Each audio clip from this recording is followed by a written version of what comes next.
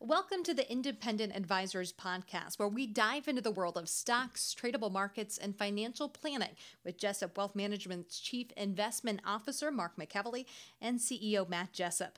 You'll hear tips, tricks, and strategies to address your financial well-being, and most importantly, conveyed in a way that everyone can understand. Here are your hosts, Mark and Matt. Hey everyone, welcome to episode number 42 of the Independent Advisors Podcast, where Matt Jessup and I, Mark McEvely, bring you into our world of financial planning and the financial markets. So good morning to you, Matt. Good morning, Mark.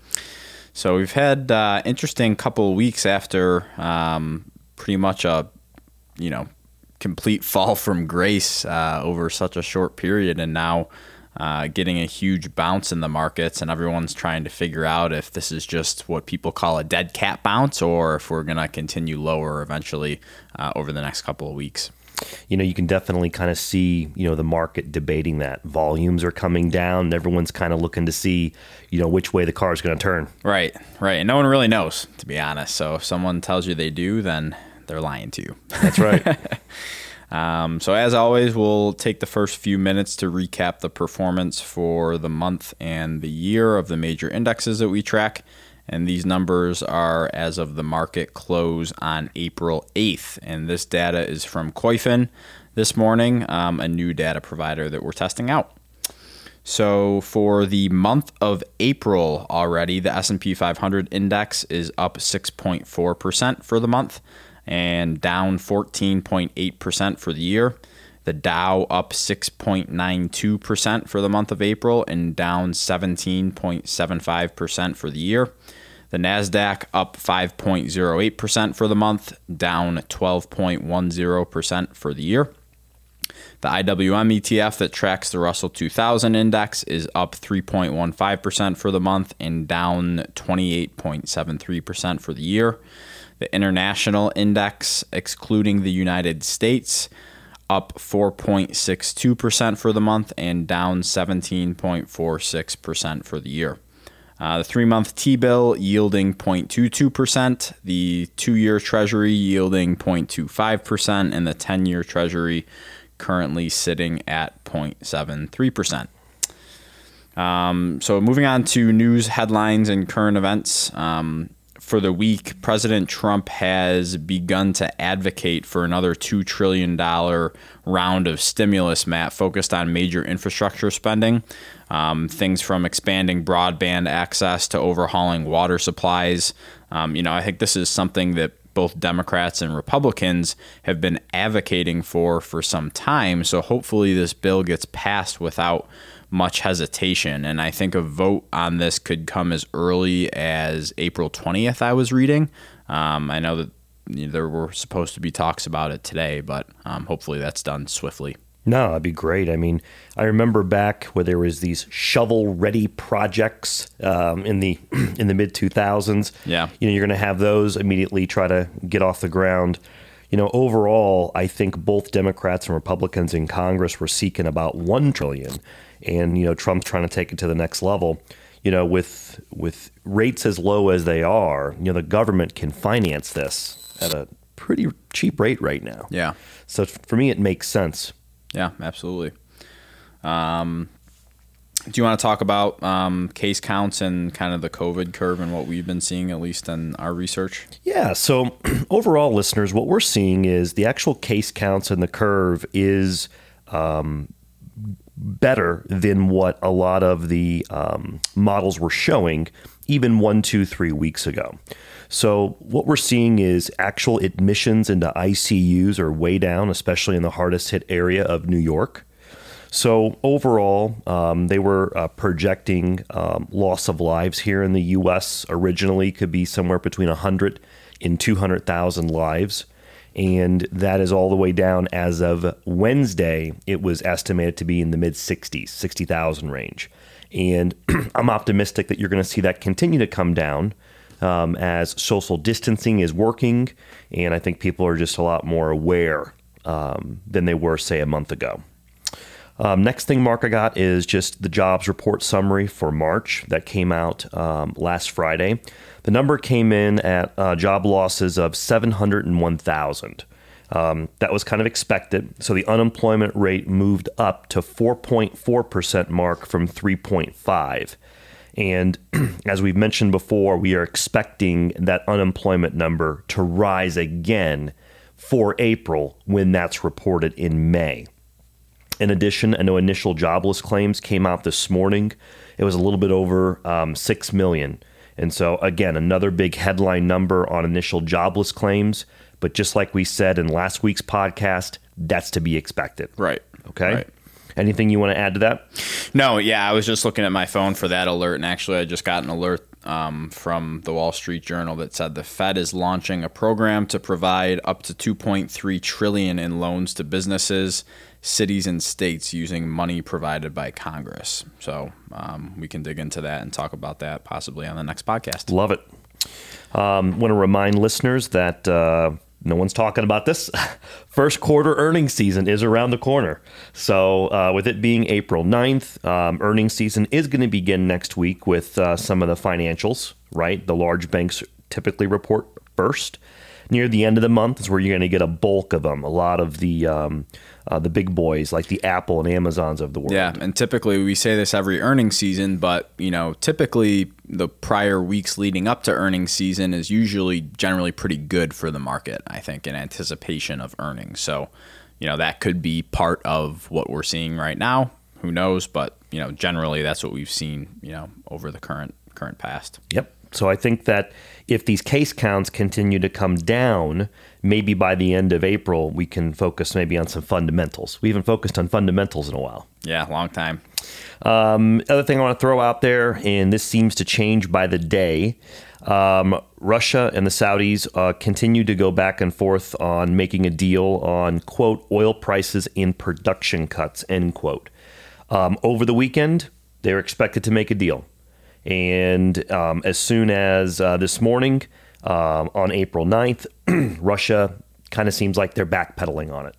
So we'll see. But definitely a lot of volatility in oil prices right now. Yeah, it's an interesting dynamic because everyone's like, oh my gosh, gas prices are so low right now. But on the other hand, are people really taking advantage of it? Because no one's traveling. Yeah, no one's using it, right? I haven't filled up my gas in, I think, like 2 weeks now, I think. So, there you go. Yeah, just interesting. Okay, well, before we move on to tweets and research, Matt, I have one other, I guess this is kind of considered research, but it was a report written by Dr. Scott Gottlieb that outlines a roadmap to getting back to normal life here in the U.S. And, everyone is asking the question, when are things going to reopen and get back to normal here? And I think Dr. Gottlieb makes a compelling case of how to do that.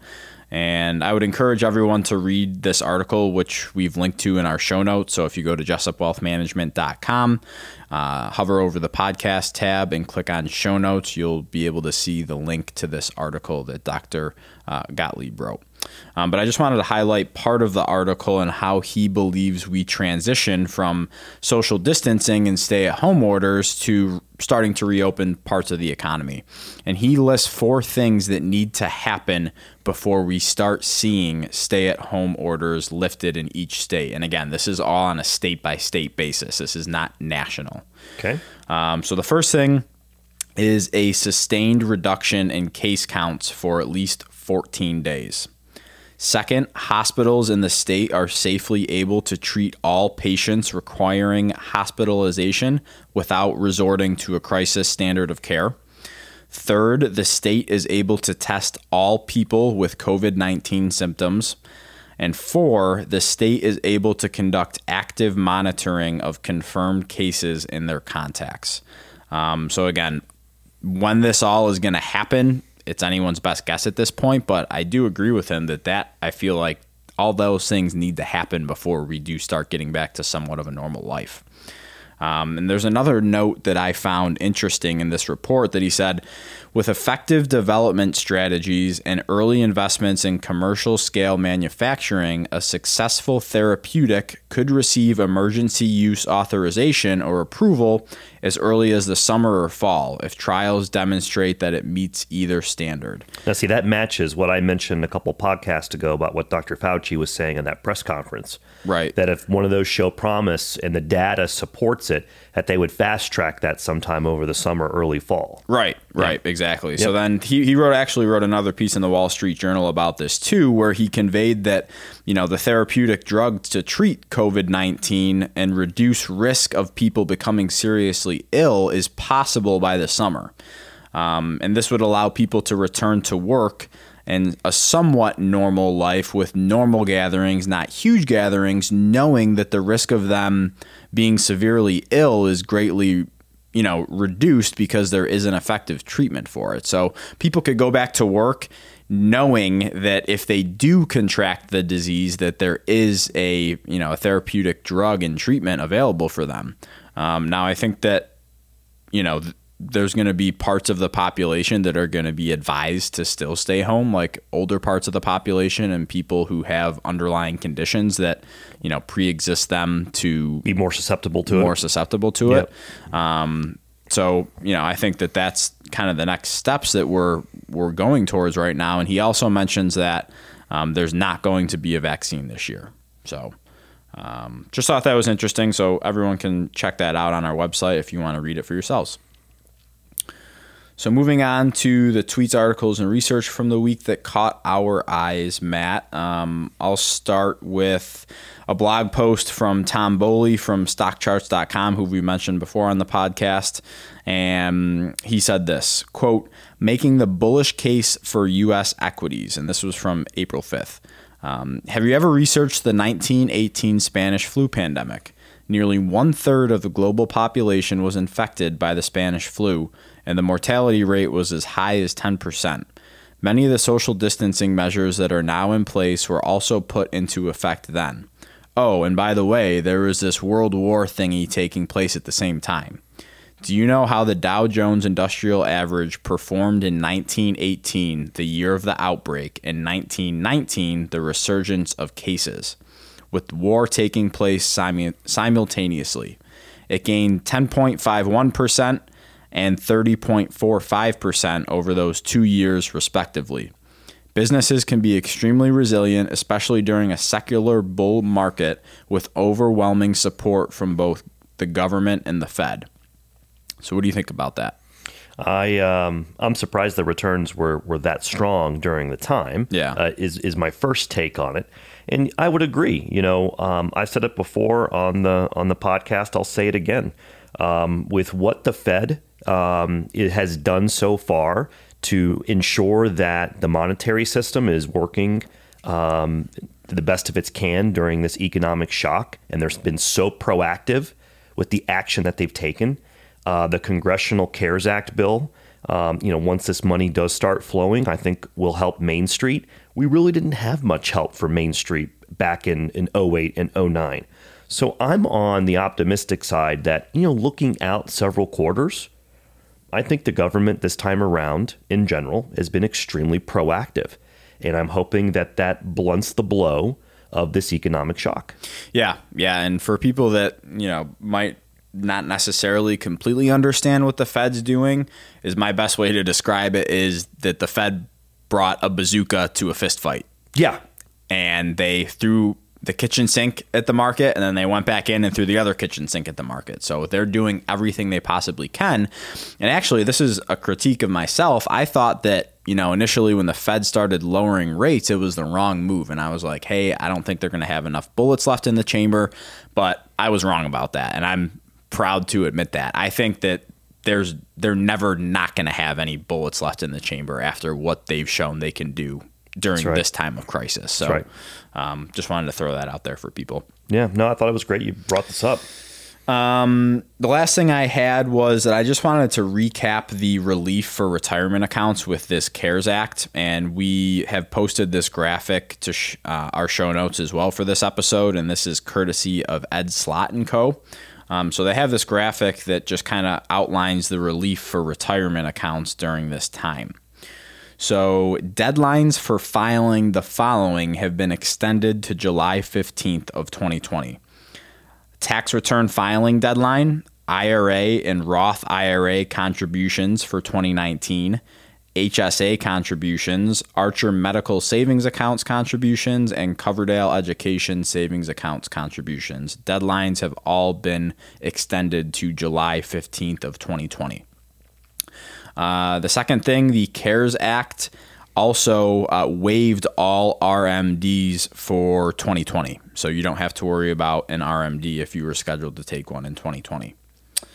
RMDs taken this year can also be undone if they are eligible to be rolled over. And the eligibility with that is the RMD must have been within 60 days. So that's one of the key things there. More relief for individuals.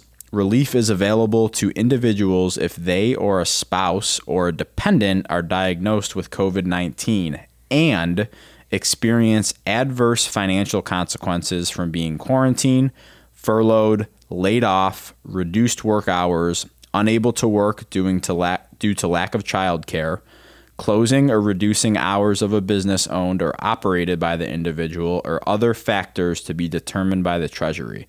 And again, when we first talked about this, Matt, I think the guidelines are pretty loose on, being affected by COVID-19. Also, the 10% early distribution penalty from retirement accounts has been waived. To recap that, if you were under 59.5 in a normal environment, if you took money out of a tax-deferred retirement account or a retirement account in general, you would be subject to ordinary income tax plus a 10% penalty because you're under 59.5. But the CARES Act has waived that 10% penalty. So even if you are under 59.5, you won't have to pay that. You won't have to pay the 10% penalty. So the penalty is waived on up to $100,000 of 2020 distributions from IRAs and company plans for coronavirus-related distributions. The tax would be due, but could be spread evenly over 3 years, and the funds could be repaid over the 3-year period. Affected individuals who are over age 59.5 can still take advantage of the 3-year income tax deferral and payback period. And the last thing I want to mention is plan loan relief. So for affected individuals, the maximum amount of plan loans is increased from $50,000 to $100,000. And again, this is with 401k plans. The plan providers do not have to abide by this guideline. And I want to make that super clear because we had that confusion with a couple of our clients, is that we thought initially that the government said this is how it's going to be and all plan providers have to do that. But if your employer says, nope, we're keeping our limit for 401k loans at $50,000, then you're limited to $50,000 and you can't go up to the $100,000 maximum set by the government at this point in time. So you have to check with your employer and your plan provider to make sure you're abiding by these guidelines. Okay, I know that was a lot, but I just wanted to... It's a great graphic. It is. It's helpful. It's easy to understand. They don't use what I would call a lot of industry jargon. They try to make it in plain English. Plain English, yeah. So once again, listeners, this graphic is on our website. So jessupwealthmanagement.com. Just hover over the podcast tab, and then you're going to see the show notes. For episode 42. Yep. I got a couple things, Mark. First bit of research that caught my eye is from the Lund Loop, and it's written by Brian Lund, and this one was... issued on April 4th. And I've mentioned this before a long time ago in one of the podcasts, but I'll just read this. His note said, and I quote, "The saying, 'it's different this time,' is well known amongst traders. It's something that newbies, financial talking heads, and fearmongers like to say when an unexpected market event arises, and which experienced traders just shake their heads at. It's never different. The market moves on two timeless human emotions, fear and greed, ensuring that if you stay in the game long enough, you'll learn that everything new is old. But what's going on right now in our society is different." So, Mark, I still stand by this. One of the most costly terms heard on Wall Street is it's different this time. Do you agree or disagree? I agree with it. But I think I'm going to throw it out there. It is different this time. The reason for the sell-off is different this time. The reason is always different for the sell-off, right? But the recovery, the outcome has never been different. There it is. Thank you. Never been different. And I'm not saying that it can't eventually at some point, but just looking over history, it's never been different. We've recovered from everything so far, right? In the markets, relating to the markets. Yes. So while reasons for sell-offs, recessions, depressions are always different, completely agree with, the outcome is not. All right. So next is from Argus Research. This note was from April 6th, Mark. Okay, so pretty recent. I'm going to read this one because to me it makes a ton of sense. Quote, the S&P 500 now sits about 26% from its mid-February all-time high. Investors continue to look for signs that worst-case scenarios have been priced in. On the positive side, stocks have occasionally held up well on days when particularly negative data has been announced, indicating that they are likely in stronger hands than a few weeks ago. And while last week's volatility may seem historically high, with the S&P 500's average daily move of 2.6%, that is less than half the average of 5.4% daily move of the prior 3 weeks. Importantly, the Federal Reserve's massive bond buying and liquidity efforts appear to have shored up the fixed income and mortgage security markets. However, we believe it's too early to gauge the impact of the $2.2 trillion fiscal spending plan we will have on the economy. Payments to individuals of $1,200, of course depending upon income levels, have not been made, while the $350 billion designed for small business lending has just only begun. Success of the latter will be very important to see the extent to which companies maintain their payrolls, a condition of the stimulus. Okay, so it's going to be interesting. I agree with this note in general. And so I will say, we've noted it before, the feeling that we haven't, we won't go back down per se in the market, that we're not going to retest that March 23rd bottom. You are getting a sense from, say, certain sections of the market right now. And I think that's a dangerous premise. Mm-hmm. So would you like to take a second and just kind of talk about to the listeners that there is a chance we could go back and retest those lows and even go down more, and that we're going to be careful about the market sending maybe a sign of a false sense of security.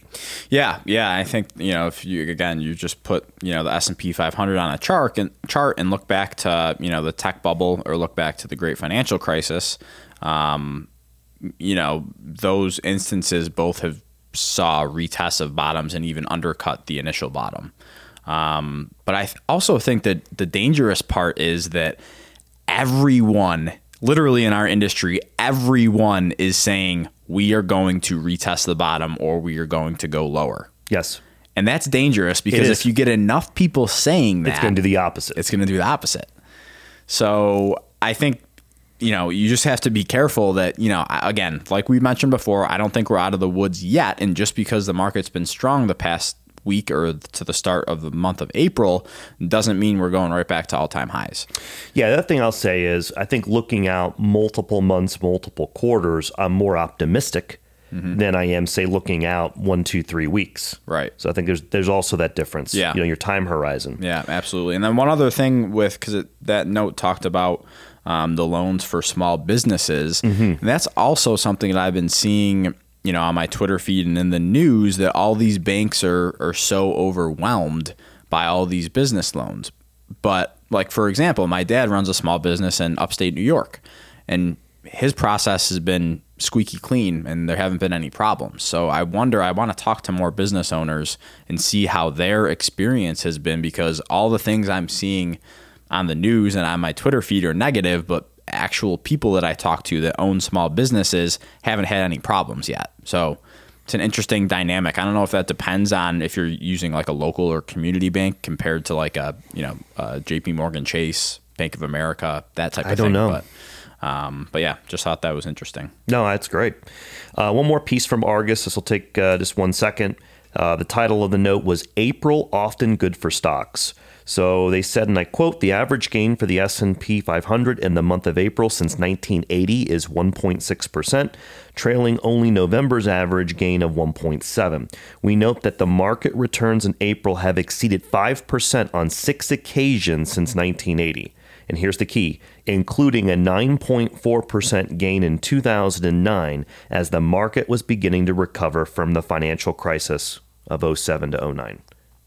Nice little interesting statistic. Those numbers seem so small. The average gain for the S&P 500 in the month of April since 1980 is 1.6%, trailing only November. We moved that in 30 minutes. It's child's play compared we do that to in what 30 we've minutes, up or down. dealing with right now. Yeah, that's weird. It just looks weird just reading that number because that has not been the normal the past month, 2 months. No, in the past, let's call it 2 months, feel like a year. Yeah, they do. At least in our world. Yeah, seriously. All right, Mark, I'll send it back to you for the financial planning topic of the week. Okay, so this one came from an article written by Christine Benz from Morningstar.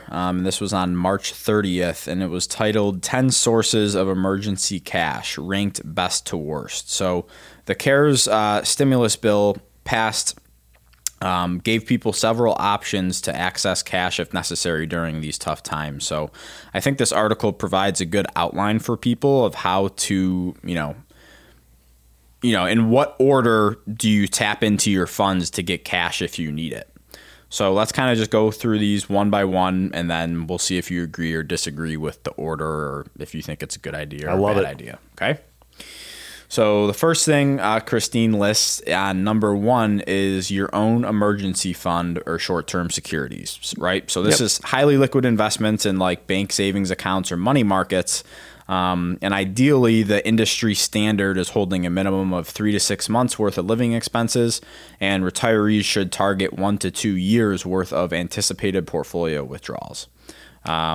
And I think because we've been virtually in a straight up market for almost a decade, Matt, lots of people didn't feel the need to have an emergency savings account. So what are your thoughts on that? I still stick by what we tell clients, that 3 to 6 months guideline, depending upon, how stable their job is. I still stick by that. Yeah, I hope that this brings back the importance to people of actually having emergency savings accounts and contributing to their emergency savings accounts every single paycheck and every pay period until they have a sufficient amount of cash in there. Yeah, and then you draw that line in the sand. Once you reach that amount, you should be disciplined and invest that. Yeah, absolutely. Okay. And then again, for people who are looking for higher yielding savings accounts, there's a lot of online banks that do, higher yielding savings accounts like Ally or Marcus by Goldman Sachs. So they can check that out as well. And no, we are not paid by either. We are not. Number 2, low risk assets in a taxable account.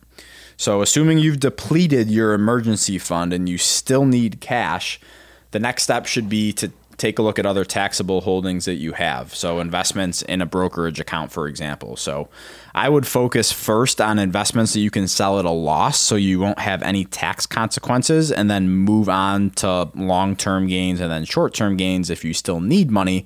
But I would focus on tax loss harvesting in those after-tax account if you can. Yeah, I agree with this so far. Okay. Okay.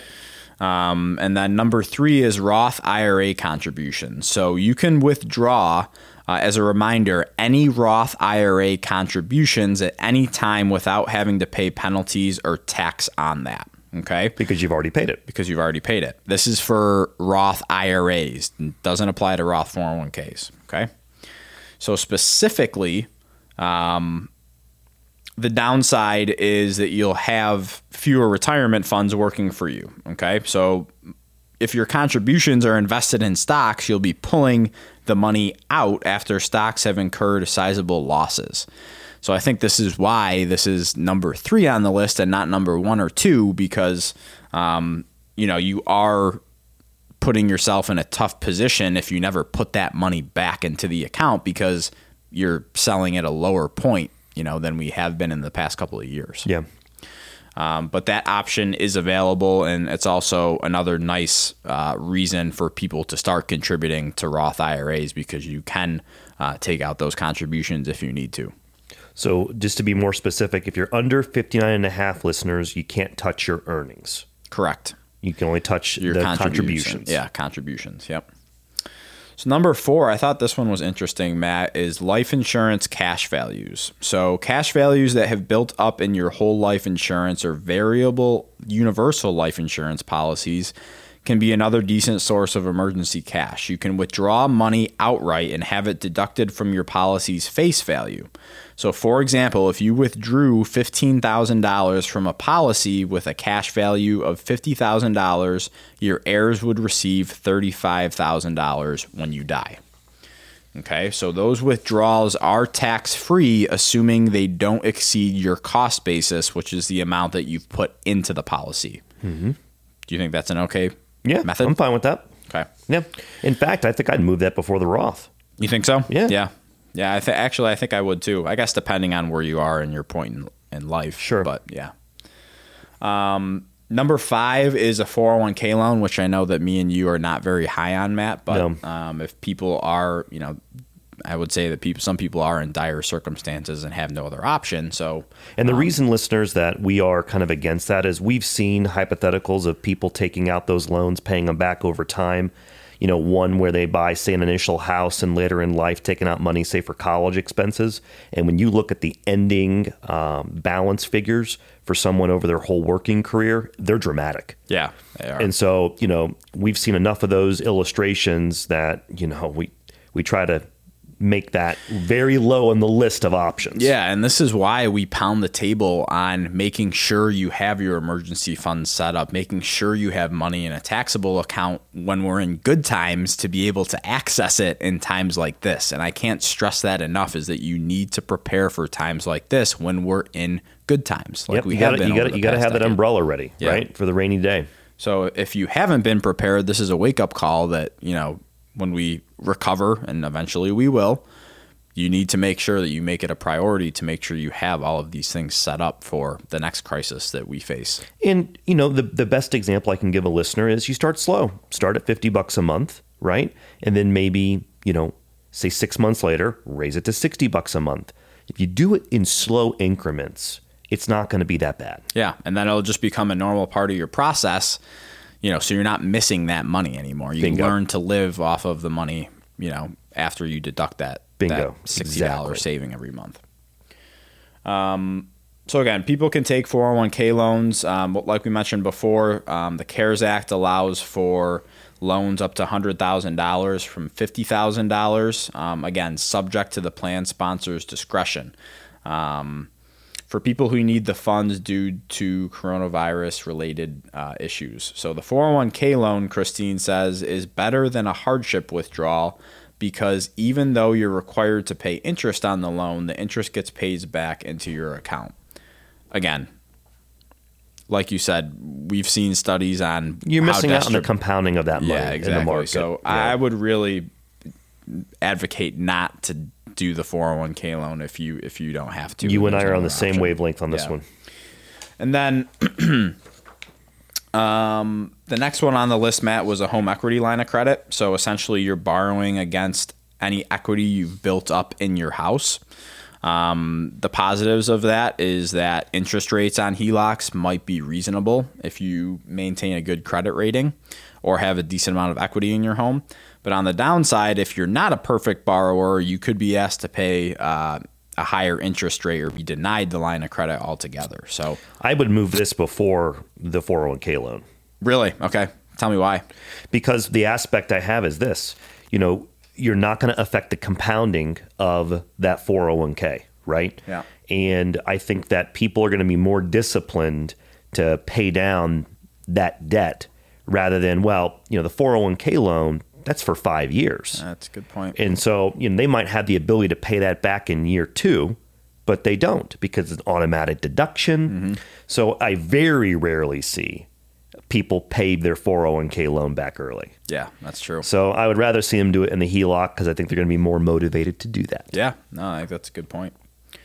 And then number 7, and there's a couple more that Christine lists out, but I'm going to stop at number 7, is the hardship withdrawals. So again, the CARES Act makes it easier for people who have suffered COVID-19 related harm to tap into their IRAs and company retirement plans. because it eliminates the 10% early withdrawal penalty. But it also allows for the funds to be paid back over 3 years. And the withdrawal associated with tax burden can be spread over, 3 years as well. And again, the big downside to this, like we just talked about, is it's a less than ideal time to be pulling money out of stocks right now. Absolutely. I think. And one can make the argument that it's not, but I beg to differ. So yep. I think, try to stick to the first 3, I would say, or the first 2. And again, it's a part of being prepared for times like this. I know people don't want to hear it and they want to, spend their money when we're in friendlier times. But, for the people that have prepared for a time like this, I know from talking to them personally that they're extremely happy that they did it. Exactly. So I think we need, I don't know what it's going to take, if it's just more people out there who have prepared and are talking about this and, out there telling people that it's made their lives a whole hell of a lot easier because they have prepared for this and they're not worried about the next, 6 months or 1 year. But I don't know what it's going to take. I think it's just people going through this. Yeah. And not being prepared, saying, I'm not going to let that happen again. Right. Because we went so long where this hasn't been an issue. Sure. To even people in my generation or, people that are around my age, they didn't have these worries back when 07, 08 happened. But now that they did, I'm hoping that wakes people up to make sure that, they are prepared for things like this. Absolutely. So, any other thoughts, Matt, before wrapping up for this week? So I did have a late submission to me, Mark, on a question from a listener. And this one was from a gentleman by the name of Matt. And he asked us to clarify beneficiary IRA rules. What's the difference between a person inheriting that account pre-January 1st and post? Yeah. So can you just spend, say, 30, 60 seconds on how that works and the difference between the 2 years and the Secure Act? Mm-hmm. Yeah. So the difference is that if you inherited an IRA account prior to 2020, you were able to stretch those distributions, the required minimum distributions, over your lifetime. Okay, so say a grandparent passed away and the grandchild inherited an IRA from them. The government just said, hey, we're going to make you take a small required minimum distribution every year so that you can pay your tax on it and we can get our tax revenue. Okay, and they allowed beneficiaries or people who inherited the account to do that over their lifespan. Now, in 2020, if you inherit a IRA, for example, the government is going to make you deplete that account 10 years following the year of death of the original owner. Okay, so there are no longer required minimum distributions from inherited IRAs. However, if you do not take distributions each and every year, that full balance needs to be withdrawn in year 10, meaning that balance is fully taxable at your ordinary income tax rate for that year. Exactly. So what we're recommending, and we haven't seen a lot of it yet because it's early in 2020, but for people that do inherit IRAs in 2020, it generally, for the most part, makes sense to take small distributions over that 10-year period so you're not hit with that huge tax liability in year 10.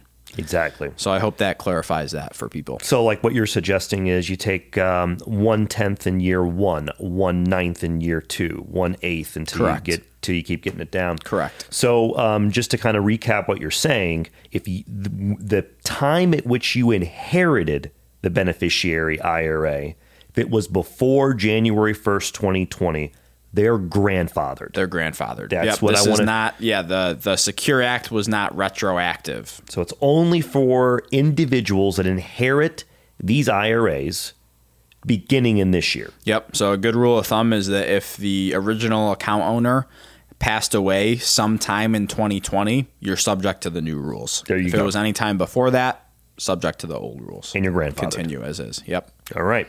There you go, Matt. There's your answer. Yeah. And then one other thing before we sign off for the week that I found interesting was related to student loans. Oh. So my fiance has some student loans, and obviously as the nerdy planner that I am, been helping, trying to figure out the best payment strategies and that type of thing, right? So in the CARES Act, or it was before the CARES Act, President Trump suspended student loan payments and brought interest rates all the way down to zero for all federal student loans. And it was, at least I interpreted this in the CARES Act, that you physically, if you wanted to stop payments on your federal student loans, you had to go in there and stop the payments. So they would have the rates go to payments. Zero, but they would keep taking out your systematic payment unless you went in and did it. And that's how I interpreted it. Maybe that's how I read it too, by the way. Yeah, maybe there's something that we're missing, but that's how I read it. Okay. So I went in to check and make sure that the payments were still going through on Kenzie's student loans. Yes, sir. And they didn't take out her automatic payment for the month. Tricky. What I'm saying is the interest rates on the loans have been brought down to zero. So, government's not going to be making any money, right? But the balance is going to be the same. Exactly. So unless you do something. I would highly encourage you to go on and check if you have federal student loans to see if you've incurred the same thing. Because again, as I interpreted it, you had to physically log into your student loan website and stop your payments, or else your payments would continue as is. But for Kenzie, at least, that wasn't the case. They just stopped the automatic deduction from her bank account every month. And wouldn't you agree if an individual can financially afford to continue that payment, it would be a good idea? Absolutely. You're paying down debt at a 0% interest rate. Exactly. And this is the time to do it, that if you still have a job, you're still working full time, continue, and I would even say shovel more money if you can afford to do it, to paying off those student loans, because you're paying it off at 0% interest rate. Interest isn't accruing. Yep. So, but just be careful with that. So it's the opposite of what we thought. What we thought. And again, maybe we overlooked something, but I would encourage people to log in and check to see if their automatic payments are still going through, because Kenzie's was not. And I'm glad that I got on there and thank you for sharing that, man. Yeah. Thank you. Yeah. Okay, well, that'll do it for this week, and we will be back with you next week. I hope everyone has a safe and fun weekend, as much fun as they can have at home. Absolutely, listeners. Share the podcast with your friends and family. Submit those questions to Mark at mark@jessupwealthmanagement.com, and we will see you next week. Thank you for listening to the Independent Advisors Podcast. If you're interested in hearing more, hit the subscribe button so you can be notified every time a new episode gets released. Feel free to share with friends, family, and follow us on Twitter at Jessup Wealth, Facebook, and LinkedIn. Mark and Matt will continue to share beneficial information on these social media sites. And also check out the podcast tab on their website. That's www.jessupwealthmanagement.com. Here you'll find links to every episode of the Independent Advisors. Have questions or topics you want to discuss on the show? Message us on Twitter, LinkedIn, or send an email with the words questions and topics in the subject line to mark@jessupwealthmanagement.com, and we'll talk about it right here on the podcast. Certain sections of this commentary may contain forward-looking statements based on reasonable expectations, estimates, projections, and assumptions. Forward-looking statements are not guarantees of future performance and involve certain risks and uncertainties which are difficult to predict. All indices are unmanaged and are not available for direct investment by the public. Past performance is not indicative of future results. This podcast is provided for general informational purposes only and does not constitute either tax, legal, or financial advice. Although we do go to great lengths to make sure our information is accurate and useful, we recommend you consult a tax preparer, professional tax advisor, financial advisor, or lawyer regarding your specific circumstances. Investing involves risk, including the loss of principal. No strategy can guarantee any objective or goal will be achieved. Advisory services offered through Commonwealth Financial Network, a registered investment advisor.